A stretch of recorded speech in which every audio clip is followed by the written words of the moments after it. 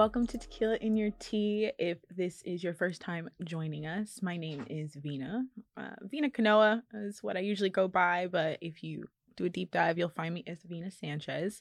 Of course, today we have the wonderful Jeremy Moore. Okay, you may know him as Remy, you may know him as Jeremy, but his face is not new to these cameras, okay? He knows what he is doing here today.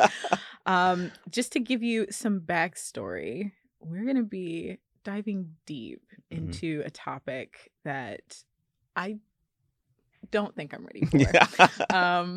But fair warning, I did this to myself. So, yeah, I think you are the perfect person to discuss this with.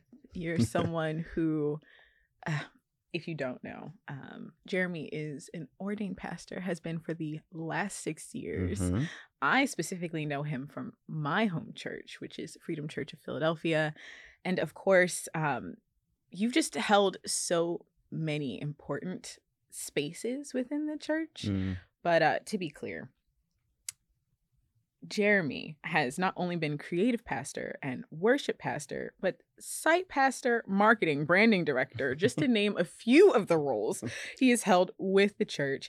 And of course, he also is a solo artist in his own right. This man can sing the house down. Not only has he done his own solo work, he is coming out with a new project as Remy. He's also starting a new project called Mesa Design. What? I already find you as someone who dresses so well, who always looks good. And so to know that there's a potential that I can have a little bit of that flow into my life. Amen.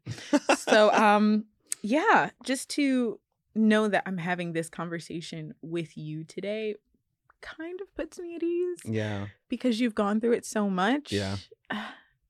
Not to say that's a good thing, okay? Yeah. So you know.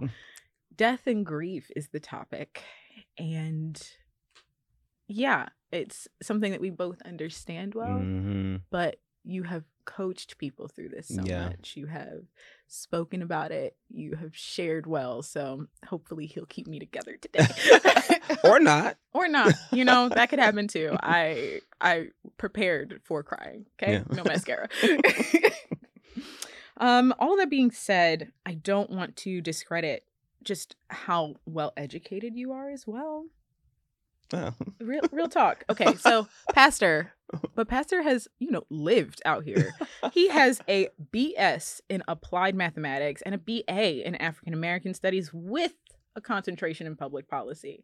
He is someone who is more than qualified to not only counsel and share, but also teach on so many levels. So I just say thank you for joining us. Thank you for having me. Yeah. Yeah, I think the only way to get into this topic is to just dive right in. Yeah. So I first question, what was your first experience with loss? And who did you lose? Well, first of all, thank you for having me. And you're right. There's no easy way to dive in other than dive in. And that's kind of what grief and death is like. It just hits you, right? It's sudden. But my first experience with death was back in 1990. I was a young wee lad, and I lost my father to I don't know if the way he died matters, but for my story it does. Yeah. But he died by a self-inflicted gunshot wound. And so the story of that day is still a core memory for me of him dropping me and my brother off to school, saying, I love you, which was atypical. And, having that moment, and I look back at that, and then, having my aunt come pick us up from aftercare and coming home to a bunch of people at our home and seeing the shock and the horror and the tragedy that was already around without knowing what was happening.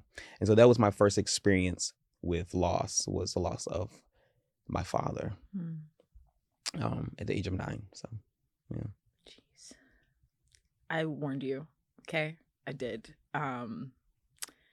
Just to know how traumatic I can picture that being. Mm-hmm. Only because my experience with loss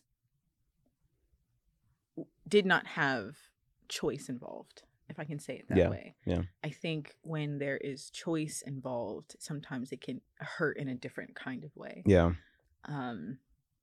My first experience with loss, to be honest, was my grandmother. She had stayed with us for a while, but she was diagnosed with congestive heart failure. And I do remember being young. I was like 4. And when she had passed, I was sad, but it didn't hit me the same way. Yeah. Because there was a certain level of preparation. What I was upset about was not being able to say goodbye. My father actually didn't want me to see the body. She had passed while I was away at school. And so they just made sure that her body was gone before I came home. And similar to a lot of people in the house and all this kind of stuff. And just like, what is going on? Right. And it's disorienting when you're young. Yeah. Yeah. For me, I think my biggest loss was when I lost my mother. And I always, and because I've talked about it somewhat before, I always associate that with the biggest change that I had in my life and in my faith walk. Yeah. Because I grew up in a faith-oriented space. I'll say it that way. Spent a lot of time in church. My mother was someone who was always a believer and someone who talked about faith and healing, but she was dealing with cancer. It's like, oh, okay, well, you have to deal with the practicals of cancer as well. Yeah. And for 6 years, it was a very tough struggle. She didn't have a popular cancer, which if you know what I mean, you know what I mean. Yeah. She dealt with bladder cancer, and it made it very, very tough to really kind of help her through it, because I was also going through middle school and high school. Yeah. But now I'm also a primary caretaker. And then when she's a few surgeries in and she's also just like going through extreme bouts of pain, you're trying to assess whether there's more that you can do. Yeah. But at the same time, she's like, but I'll be fine. I'm going to be good. Yeah. God's got this. God's got me. And yeah, it was when I first went to school and, of course, went to a Christian college and went away for that first year. And she's like, I'll be fine. It's fine. And then I come back on break and she has a whole breakdown. And she is talking about how she wished I had never left because my dad doesn't take care of her the same way. Just long story short, screwed me up. Yeah. To return back after that year within a few months. And now she's in hospice. And now she's passed away. And it didn't add up.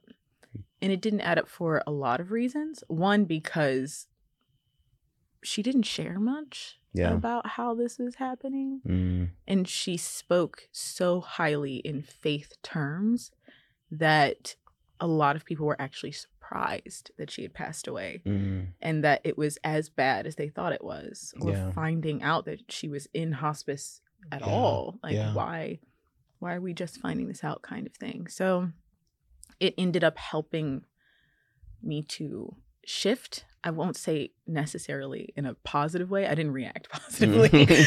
We're going to say most that. don't. It's, Exactly. Yeah. But it was something that caused me to question who I was, how I behaved, how I thought, how I felt about everything. Because there was so much suffering that led up to her passing as well. Yeah. It made me kind of freak out. Like, just to be real simple. I was just like, what? It didn't equate. So I can imagine how everyone's story with loss is different, especially like a first loss, that monumental kind of core memory change. At the same time, I think each loss is slightly different. Yeah. And everyone reacts slightly different. Mhm. So we're gonna talk about it. Yeah. Let's talk about it. Let's dig in a little bit. I kind of already hinted at the fact that I did not react well, but especially knowing that it happened to you, that first one when you were a child, Mhm. do you feel like you coped well? Did you feel like you were just a hot mess? Like, what was your vibe? I would say yes and yes. I Amen. mean, you know, given the circumstances, you kind of talked about it. I think culturally, Mm, if I can speak so plainly, yeah. Black people don't do well Nope. with like just sharing emotions and talking and being vulnerable. And I grew up in the South, so it's like, particularly even the things surrounding my dad and his depression and the addictions and what was going on, it's just like wasn't part of it. It was just like, we're gonna be okay. But like, no, we're not okay. And it's like I'm seeing everybody fall apart around me. Me and my brother are having to kind of take shifts at night with my mom. Like, she would just break down crying, and we'd just be in our room like, well, who's gonna go now? And it's like, we gotta be now the men of the house. And so all of this role shifting and that was happening, and also like the discounting even at a very young age of what I understood and what I saw. And so, my family didn't tell us that my dad died of suicide. A friend told me, because it was in the newspaper, right? It was in the obituary that was out that was printed. And so the community knew, but we didn't know. And so I would say I coped well in that, like, when you deal with a loss, you do have to, it's one of those, I'm sinking or I'm swimming here, right? I have to show up in a different way. And I think that's maybe one of the benefits of being also growing up in a village of Black people. It's just like, there's a sense of resiliency. We got a bounce back spirit, you know what I'm saying? Yeah.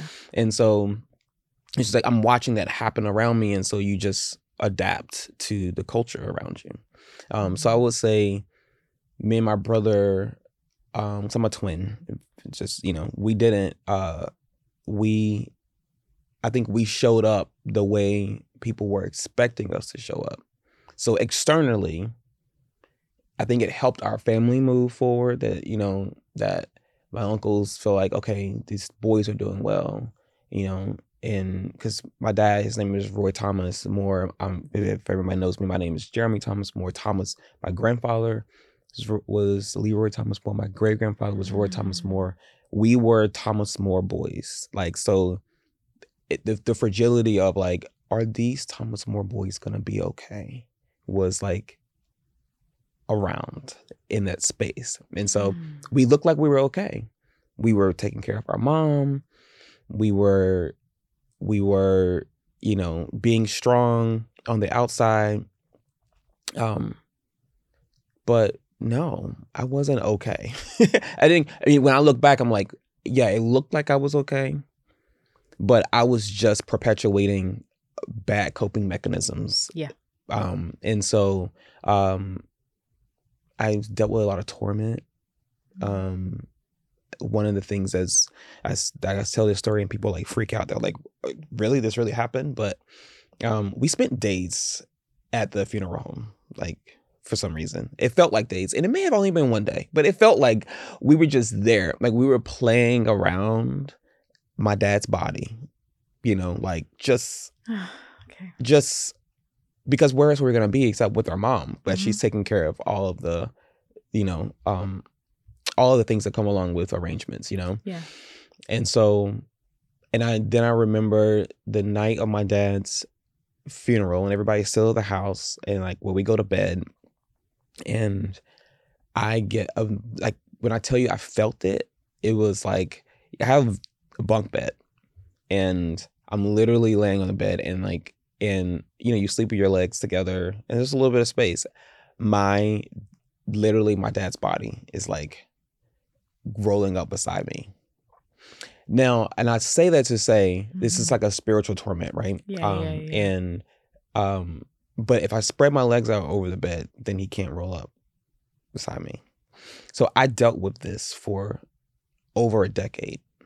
Like I would never sleep in a queen size bed or in any space that wouldn't allow me to stretch my legs all across where I was sleeping. But what I realized is because I had no closure. Yeah. And so we can talk about that later. But that when I say like, man, I thought I was coping well, but like I'm dealing with torment, silent torment, like nobody knows, but I'm not sharing with my mom because she's going through so much. Yeah. And so I'm showing up for her as a well-adjusted kid who's resilient, but really internally there's so much going on, you know? Like just listening to you talk about that level of torment, it's especially when you are at a young age. Yeah. That affects how you think about the entire world. Oh yeah. Oh, absolutely. Absolutely. It's, I mean, the sense of awareness of especially when you don't have an outlet to talk about it. Yeah. You know, or can you even share it? And not even understanding, like if I would have had someone to share that with who's been through, like, you know, we talk about like I've coached people through these spaces. If I would have had somebody who's like, okay, what you're dealing with is actually unprocessed emotions and feelings around this, and so like let's get you into a space to deal with this. It would have been, you know, I would have been able to actually deal with it. But then that's the thing about grief. I always tell people when I'm talking to them about it is grief is a normal response. And I want to highlight the word normal. It's our body responds normally to it, and there's a stigma around it, but it's really grief's cousins. You know, we always got those ratchet cousins that we don't want to invite anywhere. You know what I'm saying? But it's the depression, the anger, the bitterness, these stages of grief that they invite themselves to the party. Those are the things that we run from. And so then we actually don't actually get to grief because we don't understand those things we can deal with. Grief is something we should allow ourselves the process of going through, and it's healthy to go through it. And what does that look like?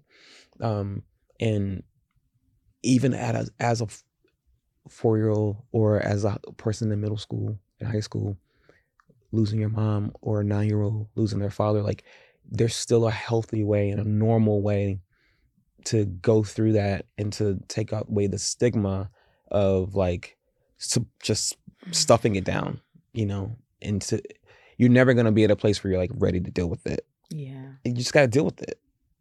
And it's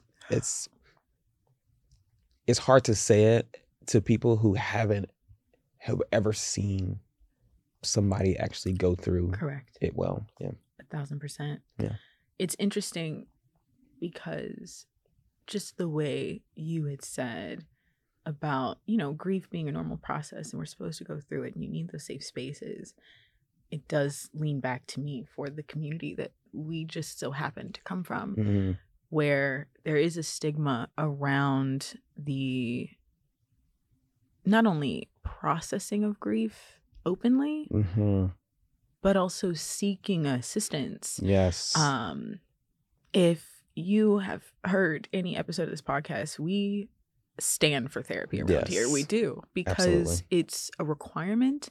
As someone who is trying to deal with parts of that grief even now as a 31-year-old, it's necessary. It's necessary to have those spaces, even those paid spaces, because like you said, when you're talking to someone who just doesn't know, it's not even the fact that they can't help you. It's the fact that they have no frame of reference. It can be traumatic to them listening with untrained ears. Yes. And I know that when I was going through these deaths in my life, there was a lot of times where people were just like, I'm sorry, but I don't know what to say or do. So they would kind of walk away from the space, which is fine. Yeah. Like, I understood it, but at the same time, it left me feeling very lonely in the space. And I know that I got stuck specifically in the anger phase Mm-hmm. for a good chunk of time. And that's because when I was in the midst of grief, I believed my father was in the midst of grief as well. But his was reading differently. Mm. His was very much a let's pack it up and move on as quickly as possible. And when I was dealing with depression and couldn't get out of bed for a while, it was right around that time where I guess he decided that he just needed to move on. So I remember it was very abrupt. He'd asked me to do dishes. I was like, oh, okay, cool. And I'll just go do dishes. Just give me a few minutes. And when I went to go do the dishes, like as I was walking towards it, he was like, I think you should find somewhere else to live. Just very plain, very simple. And so it was twofold. It wasn't just the fact that like, oh, wow, my father's like, just be out, figure it out, be out. It was also the fact that the only person I thought, even though we weren't as close as I would have liked, he was still my dad. I still lived with him. He was there with me growing up. The only person I thought I'd actually really connect to and relate with on her loss and the whole process leading up to her loss was just like, nah, I'm good. And I'm done with this. I'm done with you. Could you just move on? So once the anger phase kicked in, I was stuck there twofold. Not only am I angry with the universe that my mother is gone when I was technically preached to for the last 6 years that she wouldn't. And there was the laying of hands. There was the we're going to believe by faith. And not saying that all of those things are wrong. It was just that it was not met with the balance of, but his will be done. Even if she doesn't stay here, how do we make sure that there is support and closure? Instead, not only did I lose the person I was closest to in the world, but then I lost any sort of family structure or support. And I'd hinted at this before, but it was also such a secretive suffering because it was 3 or 4 years in before she started having to tell people that she was dealing with cancer. She was already post 2 surgeries. She had already had an episode with a second round of chemo that put her in the hospital. And they were just like, oh no, she's going into failure and all this stuff. Like, it almost killed her. So now they've switched her to radiation, all this kind of stuff. And she's losing weight. So everyone says, oh, you look great. All this crap. And to know that the entire time I'm going through this emotional roller coaster and not allowed to share. Going to school and not telling teachers, counselors, friends, anything. It was being you're training yourself to not to share all the things you're doing with. Correct. And then you're like, okay, but I'm holding it all together for this particular end result. And that particular end result didn't happen. And then everyone you held it together for or with is now like poofed. So you're just kind of like, oh, so I'm left with all this on my own. Wow. And then you got to go somewhere and figure it out. And well, you're an adult now. Okay. But yes, but I was not prepared for that. I was prepared to be someone's caretaker and to go to school and figure it out, pull it together. Why'd you have trouble in school that first year? Oh, because I was an emotional wreck after my mother had a breakdown. And I couldn't mentally recover. I couldn't focus knowing that me choosing to go to school 2 hours away was causing her to suffer. And there was no one to speak to that understood. Even when I had the blessing of having family say like, hey, just come stay with us for a little while, it was still technically an unsafe space at the time. Because they were going through things. And then you have this situation where not only am I grieving, but I'm also being encouraged to just pull it together and be an adult and make all of your first steps, finding your first really well-paying jobs and like going for like your life, do your life. Okay, but I'm still stuck here in the life that I was supposed to have. I'm not supposed to be here.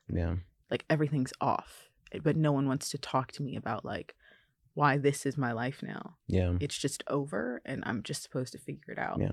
So I found, like you said, yes and yes. I was coping in the sense of trying to keep it together, but I was furious. Yes. So you actually just said it in a perfect way. You were coping and not grieving. Correct.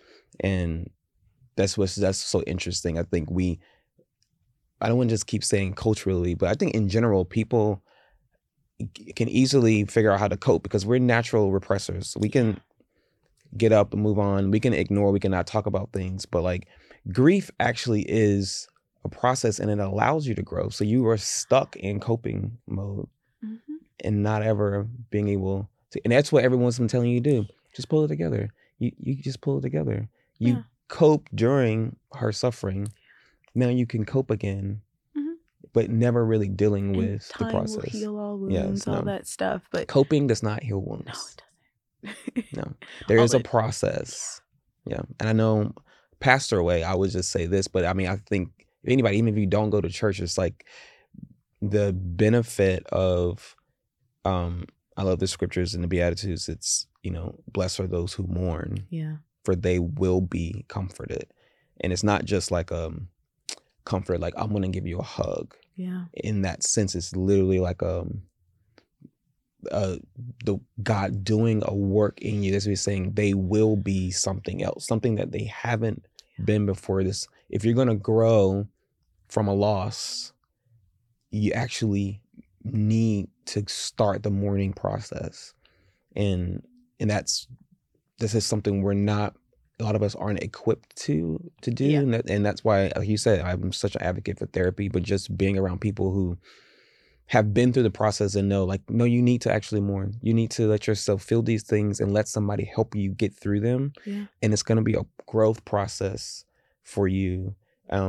Yes, you will get stuck. And yes, it will start to leak out into every area of your life if you don't deal with it. And so like some of the byproduct of that will be people who don't understand are going to be maybe tired of you or like exasperated by your life, you know what I mean, or where you are. Yeah. But or why are you randomly crying? Right? Like yeah. I'm just talking to you about school or something and be connected, and I just start bawling my eyes out. Like it just seems so emotional or fragile, and you're like, well, I don't know what to do with this. But when you have all those emotions and those things, and you're like, your vessel isn't but so large. Yeah. And you can repress as long as you think you can, but it's gonna leak out. Yeah. Whatever's in the inside of you is gonna leak out in some way. And so it might leak a lot. Yeah. I'm not gonna lie. And I could always tell post conversations because I was living with other family. They were usually willing to have a conversation with me about like, hey, we just want to talk to you about your, the way you've been reacting lately, or how you've behaved in a certain way, or why are you staying out late now? Like that was never you. You were the golden child, and we're just nervous for you. But there was never, and not to fault them, it's an understanding that they didn't know what to do with it. Technically, they were grieving in their own way because they lost an aunt or a sister or whatever. Yeah. And there was very much this understanding that they were concerned for me, but didn't know how to fix it. And so all of their ways of trying to fix it were as if grief wasn't involved. Yeah. Like if I was just like a teenager going through it. But I went through my teenager phase. I was good. Yeah. I had no issues. I wasn't wild and reckless and doing anything. It's now. Yeah. It is this. Yeah. And I think part of it is because a lot of them have never made space for them to deal with their own grief in times. Like absolutely. they're just doing what they did. So they're passing it on. And of course, I'm sitting up here trying to not get super emotional about things, but it was definitely a time where I felt my most lost. Yeah. Yeah. And it's because my own emotions were not under my control. Yeah. As someone who is always very well adjusted, behaved, polite, I was always in a mental space of everyone, just come together. Yeah. My family used to joke and say I had on rose-colored glasses, the whole kumbaya thing. Mm-hmm. And now I find myself short-tempered, Mm-hmm. short-fused. Yep. I find myself crying without Yeah. anything of real, Yeah. I'd say like actual target towards the subject coming up. Yeah. And I can't tell you why, but Yeah. I can't stop them either. Yeah. That's when I first started to have panic attacks. Mm. And there was this level of anxiety and I couldn't tell you where it was coming from. Yeah. As an adult now, it's like I can try and put it towards possibly the fact that I didn't know how to function in my new space. Mm. And then also the expectation that I should do better or do well, and feeling like I'm failing at it constantly. But then there was also this underlying now, oh wait, I have to deal with the fact that I don't think that the promises of God are true for me. Yeah. And that healing is not for something for me or my family. Yeah. And that all of these things that I've believed over the years is not true for me. So my foundation is now rotting. There you go. I hope everybody who's listening gets the click of all of those things coming together. Because a lot of people, even when you're talking about your family, looking at some of the fruit of your life, and that's what they can easily, like, they can see, but not the root. It's some things like grief. I mean, all that stuff starts internally, right? And and then you just said it when you're like, my foundation is crumbling. That foundation you can't see. Nope. Everybody can look at your shutters, can look at your window, can look at your paint, right? Can be like, oh, your paint's chipping, and you're like, that's not the issue, really, right? It's like we're talking about foundation issues that people can't see until the house starts falling down, and then they start to address some of the things they can see, but you're like, no, but the house is still crumbling. Yeah. You can't dress up a broken house. And so you're talking about some things that grief was doing in you internally. Doubt has a root in your soul. And fear. Straight up fear. Right? And it's like that is not something that people can see. And you don't really also understand all of the ways that it can impact how it gets expressed. You don't even know. Like you said, you can just have outbursts of crying. Correct. You don't know. That's just an expression. You don't even know. Is that coming from the doubt? Is that coming from the fear? Is that coming from... It was guilt. It's right. As an adult now, I know that it was tied to anytime someone would ask me about my future and what I wanted to do with my future now. Like I didn't have whole plans before this. It was attached to the fact that when I first started to do things for myself, I wanted to go to this school. I had gotten all of the scholarships to go. Like I had really put in all the effort. And that first half of the semester was all right. It was pretty good. Yeah. But when I had to come home during that break and there was, I wished I could erase the memory. But to feel my mother's arms grab me and start crying about how she wished I had not left, I just ruined a certain level of guilt that the only reason she got to suffer even more was because I wasn't there. Yeah. And the reason why she ended up in hospice right after I got back was because I had left her for those 9 months I was away. And to not have any sense of closure in regards to that, there was nothing but like, no, it's my fault. It's your fault, yeah.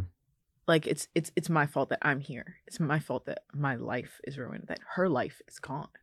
And even though obviously it made no true logical sense, like I'm not a doctor, cancer is not something I have cured. Right, so like forget all that. There was an understanding that I could have made her life easier, or if I had pushed further, I could have given her some of the things that she wanted out of life. Mm. She really wanted to travel. She had a degree in interior design. She wanted to do all these wonderful things. But because she was a mother to me, she made lots of sacrifices. And as a daughter to her, with a very short period of time, did I do enough? And so, yeah, anytime someone would ask me about what I was doing with my life, tears. And no control, no connection. Yeah. But as I got older, I had to realize, I was like writing down why I cried today. Like, what did they ask me? Yeah. Oh, they asked me if I was going back to school, or they asked me if I was going to do this one thing, or if they asked me why I didn't know how to balance a checkbook or do budgeting, or like they asked me something that has to do with why am I here? And I don't want to be here. Yeah. So there's a lot of anxiety around you were saying, I'm not, obviously this turned into a therapy session, I love it, but the idea around the root of anxiety around responsibility now, because heavy in our community. And it's like you have this, all of a sudden, this imposed sense of responsibility put on you that ended in not the way that you thought it was going to. And then, so this, you said, this fear, guilt, doubt, this sense of failure over something you're responsible for, over something that, like, is this really my responsibility? This shouldn't even be. Now it's playing itself out in your life in the simplest of things. Like you said, balancing the checkbook, like it's, and you're like wondering where this anxiety is coming from, but it's like really, it started, that's what I'm saying, grief, if it's unprocessed, it's like it invites all of its cousins start to come. And so, and I just preached about this actually this past Sunday. Just this unprocessed feelings can ultimately become the worst enemy of our soul.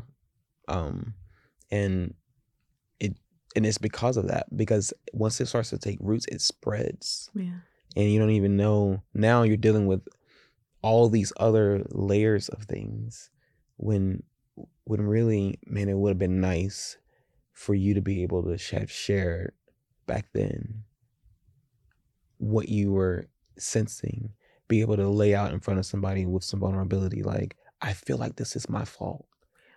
To be able to share that with somebody, and somebody be able to walk you through the grief process, to be able to talk through that.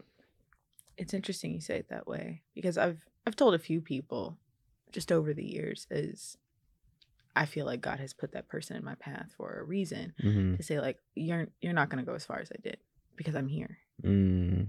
God's allowed me to be in your path to make sure that you have that space that I felt like I didn't have. So that way you can freak out or have more emotional trips, or you can talk about the person that you've lost without everyone else saying, like, oh, this is getting weird and uncomfortable. So that way you don't have to go as far as I did. Have your moments, do what you got to do, but you don't have to trip over the same things that I tripped over, all because I felt so alone, all because I felt like I was never able to process and that no one understood. And that's the beauty of it. It was, for me, deciding that I was going to try and do my best to stand in the gap, not be perfect, not be someone who is a trained therapist. Like, we're not going to do that. But I am going to make sure that I can be that safe space. And if I'm like, hey, you need that therapist, let's do that. You need to pay for this trauma work, because it's trauma work. Then I can at least encourage that they don't have to feel as alone as I did. And that's where I can say, like, it's actually helped me to heal somewhat, to be in this space and not be as broken, because I wasn't able to afford therapy for a while, ma'am. Okay, we was out here just like wading through the waters. And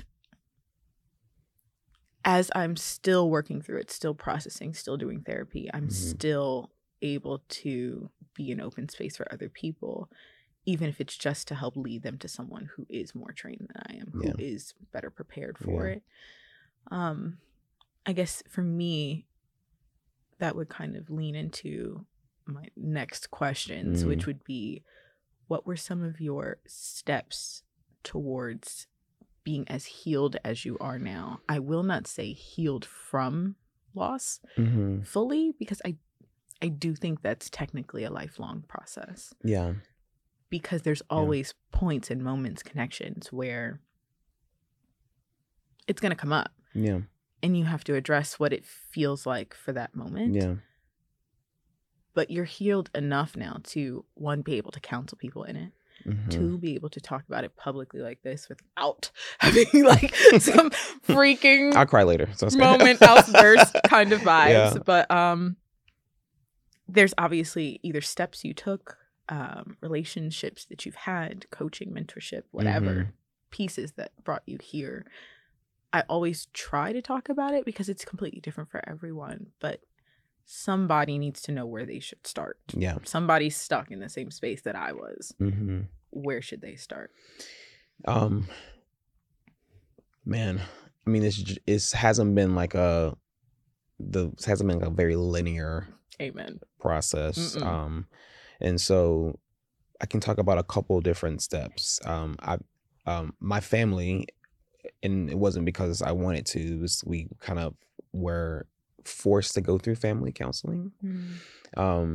And which was very helpful because I don't think my mom would have done it otherwise. But just because of some other instances of trauma, and I don't want to share all the details of that here, but we had to go through family therapy, and for a while, and it was really helpful because I think this was the first time I cried in front of my mom, and then somebody asking me how I feel, like really genuinely wanting to know. So it was very helpful. It wasn't until I got into college that I was dealing with a lot of anger, a lot of rebellion.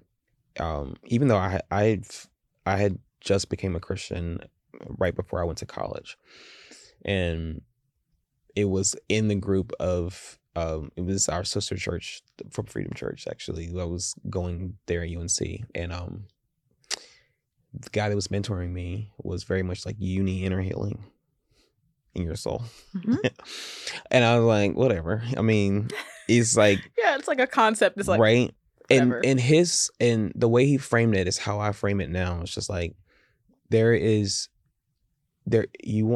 need to be whole. Whatever God has for you in the future, whatever you feel like your future is, you need to show up becoming a whole person. Correct. Not a fractured person, because it's just gonna impact really how you show up in your spaces. And I'm trying to like churchify it, right? Because I feel like I want to make sure it's as broad as possible for people. In my space, it was definitely, it's talking about, wherever you're gonna go from here, you're gonna deal with that, whatever that is. It's ugly. You don't see it, but it's ugly. And that process for me, they call it inner healing. And it was a process of like going back to traumatic moments. And for me, it was, but now Jesus is with you. What is he saying? What are you hearing? How would you pray if you're there now with your younger self? Yeah. What would you say? Knowing what you know now, knowing what you know about the scriptures, knowing what you know about God, what would you say to yourself? And in my instance, it was, Jesus is walking alongside you now. Yeah. You're in, and he's there with you at this casket.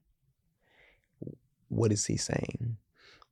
And it was the first moment for me that I realized that the reason why my dad, because up to this point, I'm still like, so thankful that in school, in dorms, they give you bunk beds still. Yes. Because I'm like, I'm like, this is great. This is all the space I need. Yes. And it was still a very much so like a quiet torment. And but it was somebody who saw and was like, something's going on in your soul. What's going on? It's the first time I was like, a safe space. So that's the thing. Yeah. Really, people need safe spaces Yeah. to share what's going on. Not just to share, but so somebody who has insight can be able to say, this is what I believe this is. Now, here is the next step for you.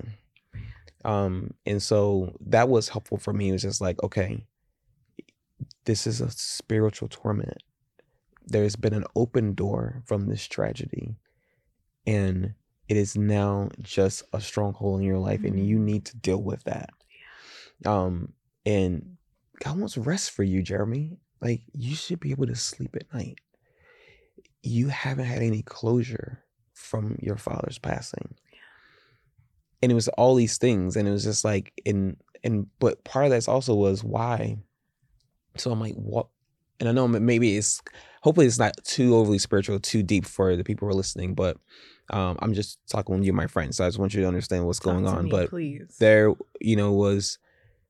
I was holding on to so much anger, so much bitterness. I didn't want to be anything like my dad. I hated him for like the way he said goodbye to us. Was it us? Were we too much for him? All those things. And so, but with that, all these questions being unanswered, all these spaces, and it's the thing, like, they were never going to be answered. Correct. But it was a way for my body, my whole body, to hold on to him. Correct. And so I had just been coping and not actually grieving and going through the process of mourning his loss, so that I could grow and God could take that experience and form me into the person that he needed me to be. And so I'm sitting there literally with my eyes closed on a couch, very similar to this one, on the couch with my eyes closed. It's like, Jesus is with you. What is he saying? And it was like, you need to forgive him. You are a redeemed version of him. You are like him in the best possible ways. And it was all these things. It was like, the mourning him is gonna actually keep me connected to him. Yeah. What I'm doing now is not keeping me actually connected to him in the ways that are gonna help me grow, and they're gonna help me like look back and see the humanity of him, and really, it was a lot of things that were going on in that moment. And so I just remember it so vividly of walking up to the casket, Jesus holding my hand, and being like, I'm with you. You are not unfathered. You don't have to be. But you need to be fathered to grow, to become the person that that I want you to be, that I haven't left you. I haven't abandoned you. I know the plans I have for you. All these things now I know them, but now I'm hearing Jesus actually say that in the place that I actually needed to hear it. Right. There aren't just like, scriptures, but there's like, okay, Jesus is saying to me in my moment of pain, in the place that has a stronghold over my whole life for the last decade. And it was literally breakthrough. Like, from that day, he never tormented me in my sleep ever again, because I was able to like release. But that was just the start. Yeah. Right. That was the start. And then it was like, okay, now we need to take steps into really grieving, really mourning the loss. What do you think you've lost? What do you feel like you'll never get back?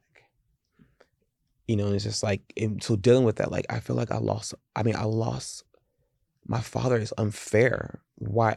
I don't understand. I don't even know what it means to be a man. I'm supposed to be Thomas More boy, and I feel like it was stripped from me, and like, I'm not even close to my, like, but I had to get all those out for somebody to then help me walk through the process of like, okay, but can you look back? What did your dad teach you while he was here? What does fathering look like to you now? Like, what do you want? I want somebody to that I can trust with my heart to help me understand how to be accountable and to learn from. And it's like, well, God can do that for you now. It doesn't have like, and so it was helping me like, okay, I can take steps, but you can't take steps that you don't even know what process you're walking into, right? And so somebody had to look at me and be asking me these very specific questions and then help me be like, okay, you need to more, you cannot get that here. Face the reality of that. Deal with that. If you need to cry here for a moment, let's cry. Let's deal with that. Your dad is gone. He was broken. There's nothing to do with you. Lament about what he was going through. It's not about you. And it helped me because it's like, oh my goodness, like it's not about me. When I actually started thinking about it, like praying, like, God, praying for his soul, like how broken he was, how much he was going through, so saddened by his depression, like it did something in me, you know, like it stirred in a way that was like, I'm not mad at him anymore. I'm sad. Yeah. I was like sad that he went through that. I didn't know. I'm like, Lord, I never want to be in a place to be in a relationship with people that they can't feel like they can't share with me what's going on in their life. Yeah. So it was transforming me because my prayers had changed from I don't want to be anything like him to God, I don't want anyone else to have to experience feeling alone. What must it have been like to be a Black man growing up in the South? Everybody's telling him he's going to be nothing but a sharecropper. But he's a dream. He's a chef. He builds homes. He is a creative. He lights up the room. And it feel like everywhere you go, somebody's dimming your light. I can only imagine what that would be like for me to deal with that. And it helped me to then, like walking through that was just super helpful, but you need someone to be able to walk you through that and then allow you to mourn through all the questions and all the hard things and like really go through the process. Mourning should always look like growth at the end of the day. If you find yourself in a process where you are not growing, you're not grieving. You're not grieving well. It's like school. It's like you go through, you know how you go through school and you ask questions you take tests, you go through those things, and next thing you know, you're like, wait, I'm a whole graduate. I didn't graduate. Like you just go to school and you think it's just like this, 12 years of the same thing over and over again, and but no, there's a matriculation. You keep going through this process and you end up having graduated. Also, you know how to study, you know how to ask questions. It's not just like school's like, oh, I'm never going to use this algebra again. It's not like that. It's like, no, but my mind now knows how to deduce things. My mind knows how to process questions and stuff like that. You know what I'm saying? And so I know exactly what you're saying. I also know that at least I feel as though I haven't fully graduated, period. Yeah. Full facts. I know that I have grown. We've made some levels. Yes, exactly. Okay. Yes. But graduation, no.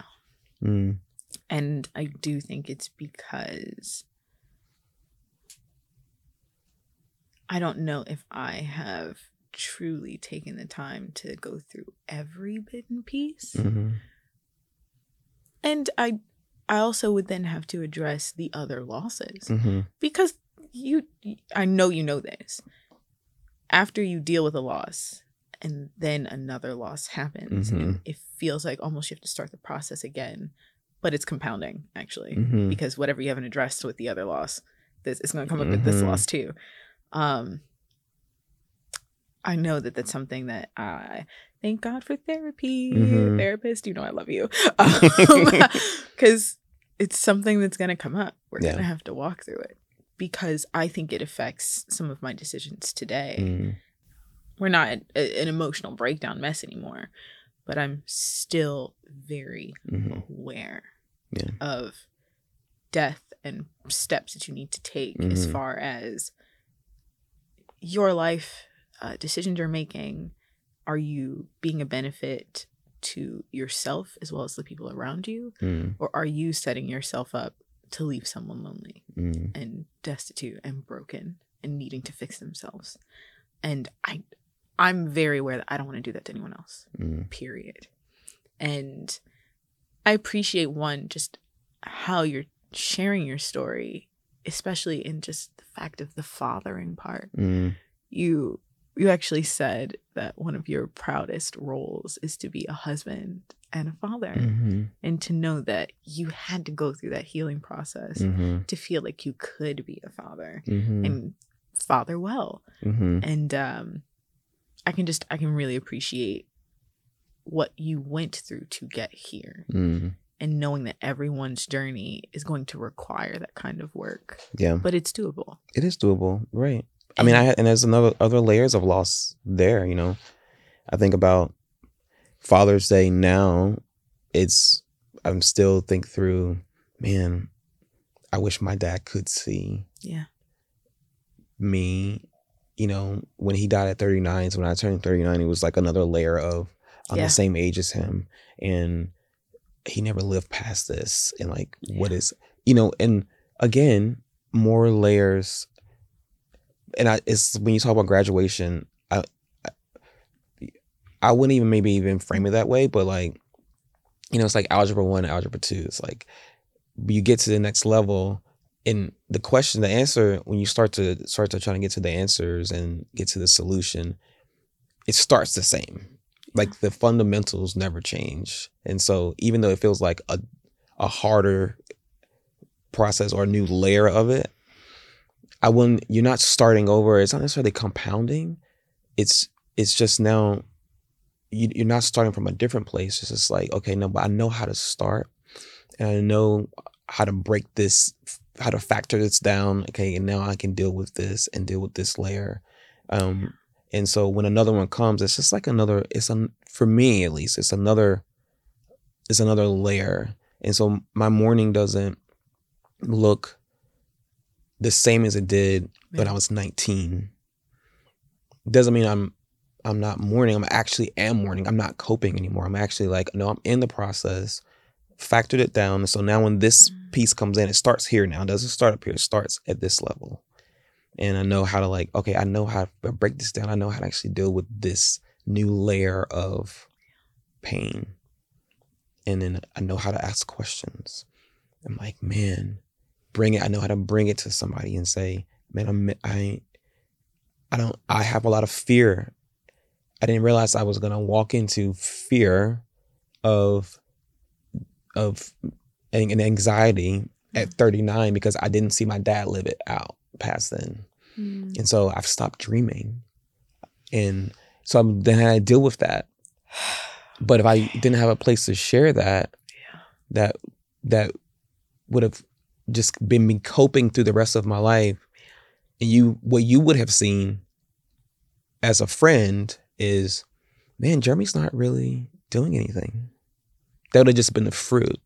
But the root of that would have been bitterness and fear and doubt from unprocessed emotions in my soul. And so, so when I say graduate, I just mean like, man, I've now got the tools. I've gotten all the tools, and I can go out into the world and be productive in this. That's what I mean by that. I love that. Really, I do, because to me, you're a walking example of how it should look. And not to put like burden and pressure on you, No. just the simple fact that you are someone who is not trying to be perfect or look like you have it all together. You're just saying that I now have these tools and I'm willing to share these tools. So I know that we are running out of time, and this is a topic that we could literally discuss seriously for days. Yeah. But I just once again say thank you for what you have shared. Yeah. The tools that you shared. I'm definitely going to be taking this to my therapist because I'm realizing we need a few more steps to go through. But for anyone else who is dealing with this or not dealing with this and need to start, one, I'm going to add into the description some links, some resources for you. Any resources that Jeremy shares specifically for even tips on how to start this process for yourself, where to recognize where you're at. I'll include that there. But I just encourage you. I encourage you to sit with yourself and take a deep breath, take a deep look to see, am I okay or am I just coping? If you feel tight, if you feel stuck, if you feel tormented, it's a sign. You need to really work on this because you're not operating in your fullness. With that being said, thanks again. Yeah. I just want to say one more thing. Please give it. Healthy grieving leads to growth. I just feel like if people can walk away understanding, like, man, if I am seeing myself grow, then or like you said, if I'm seeing yourself stuck, that means, man, the grieving process hasn't been healthy, or you maybe haven't started yet. Yeah. So. And I also realized that to mean not just financial growth, not the superficial growth. You didn't just graduate, you just didn't do all the things. Yeah. How are you being as a human? Yes. Like in your heart, mind, and soul, how are you operating? And if you feel as though you're still operating very much, I have to hold it all together at all times, you're not growing. Yeah. And that means there's actually more for you. Yes. And that means that you might be causing harm that you're not aware of. Yes. That's it. Just because it's going to leak. At some point, you cannot hold it together. The floodgates will open. Yep. And yeah. It's good. Anyway. Yeah. Thanks again. It's going to have to happen again. Me. Yes. Because there's so much more. Off the taping, off the recording, we're going to talk some more. Yeah, for sure. It's true. But once again, this is Tequila in Your Tea. I will say this because I really do mean this. Seriously, cheers to your journey. I'm cheersing to mine because I need to remember that my journey, even when it's good, bad, hard, in between, is still worth taking. So, cheers to your journey as well as mine. I will be sipping my tea one sip at a time.